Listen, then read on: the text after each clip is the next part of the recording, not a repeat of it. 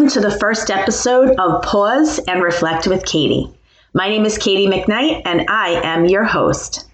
Dog training is a passion of mine, a passion that likely drives my family and friends crazy because I could talk about my dog, their dog, your dog, and dog training for hours. So hosting a podcast is a perfect outlet for me to discuss dogs and share my dog training knowledge. I'm going to take a minute to tell you a little about me, and I promise this introduction will only last a minute and then we will focus on you and your dog's needs. I got my start volunteering as a dog walker in a local dog shelter. I referred to my time there as my happy place. The behaviorist who worked there offered her time to teach basic dog training skills to willing volunteers a couple times a week. The dogs absolutely loved the time out of their kennel, and the mental stimulation that they received during the training was amazing. And that made me happy. We were able to send tired dogs back to their kennels instead of frustrated dogs. From there, I attended school and I received my certification as a canine behavior practitioner. Yeah, I know, fancy name. I also completed a year-long dog training apprentice with Sublime Canine Dog Training on Long Island. Almost 10 years later, I am still happily training dogs through Sublime Canine, but I also started a school for people looking to become dog trainers, along with my mentor and business partner, Jessica Friedman. And the name of that school is ISCDT. Most importantly, I am a married mom of 3 handsome sons. And each day is a struggle for me to accept that they are growing into men and no longer my little boys. And I'm sure many people out there can relate. The girl in my life is my blind Staffy mix named Elsa. We rescued her almost 4 years ago, and she amazes me every single day with her brilliance. Okay, now you know who is streaming through your headphones and your car speakers, so let's discuss dog training. Whether your dog has special needs or not, they all learn the same way, and that is through association.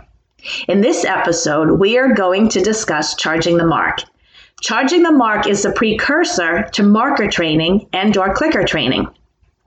So in marker training, you use your voice to mark a behavior, and in clicker training, you use a device that clicks when you press the button, and that device marks the behavior. And even though you've unknowingly already marked behavior, most likely when you were teaching your dog to go to the bathroom outside, or when you taught the first command, which was likely sit, that you had used a marker word, whether it was yippee, good dog, great job, and then you gave your dog a treat. But it's important that we have everybody understand this technique. So we want to take a step back and discuss charging the mark, which is your first step in dog training. Charging the mark teaches the dog to associate the word yes or the sound of a clicker with a high-value reward. While a reward in dog training can be a toy, being pet, or simple praise, we suggest using a food reward in the early stages of learning. And you want to make sure the food reward is something that your dog greatly enjoys. Okay, so in order to charge the mark, there's 3 items that you need. The first is either a treat or your dog's dog food. And if your dog enjoys this kibble, by all means use that. If you decide to use treats, make sure that the treats are small enough that the dog doesn't consume too much and then end up with an upset stomach. The second thing that you're going to need is a leash. Whenever we teach our dogs a new command or a behavior, we always have the dog on leash. You can connect the leash to either the collar or a harness. I usually pick the harness, but you can do whatever that you feel most comfortable with. And of course, the third item that you need is your dog. Okay, so before you get started, I want you to know that your dog does not have to do anything for the treat. Don't issue any commands at all, just simply mark and treat. For those who wish to use a clicker, you'll click and then give the dog a treat. Click, give the dog a treat. For those who do not want to use a clicker and you want to marker train, you're going to use the word yes and give the dog a treat. Yes, and give the dog a treat. There's no rush to get the treat in your dog's mouth. I simply want you to click drop the treat in your hand and let the dog eat the treat from your hand. Or you'll say, yes, drop the treat in your hand, let the dog eat the treat out of your hand. Your dog can sit, stand, or lay down during the exercises. They do not have to be in a certain stance.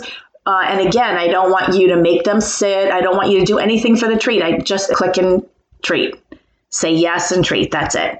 Once your dog understands the process, well, now you can surprise them by charging the mark when they're not paying attention to you or when they're looking in another direction.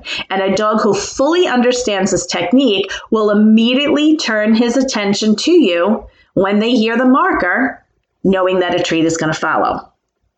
So at this point, you're ready to move on to marker training.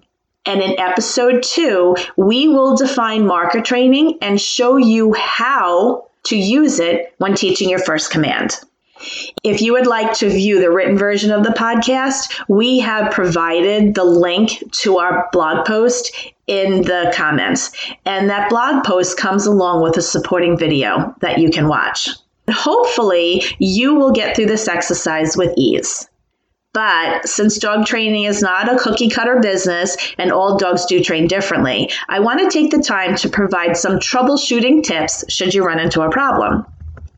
So the first problem that some people see is that the dog just doesn't pay attention. So we suggest that you teach this lesson and all new lessons indoors and away from distraction. If your kids or other animals are playing in the background, the dog is not going to listen to you. And the same goes for if you try doing this outdoors. The smells, sounds, and sights just might be too exciting for your dog. So we want you to move indoors to practice. And then once the dog understands the exercise, you can try it again outdoors, or you can try it again around distractions. But at the beginning, let's keep the distractions low. We also want you to use a leash because having your dog on leash will help him focus better on you. Another problem that you could face is that your dog just is not interested in the food. So if you're using the dog's kibble and he's not interested, what you can do is offer less treats during the day and then practice charging the mark during mealtime. So this way your dog will be a little bit more focused on you and the dog food as the reward. But if you'd like to use treats instead, you can absolutely do that. You just may have to increase the value of the treats. So while your dog may not show interest in the daily treats that you give them, the one that they get all the time, purchasing a different type of dog treats may be more enticing for your dog. I usually find that freeze-dried dog treats work. However, if you buy a bag of dog kibble that's different from the dog kibble that they eat for meals, they're usually happy with that as well. Okay, so again, if you're a visual learner like myself, just go to the notes, click the link to read the blog post, and watch the supporting videos on charging the mark. But if you're ready, go grab some treats and have fun with your dog. And we'll be here when you're ready to move on to the lesson on marker training.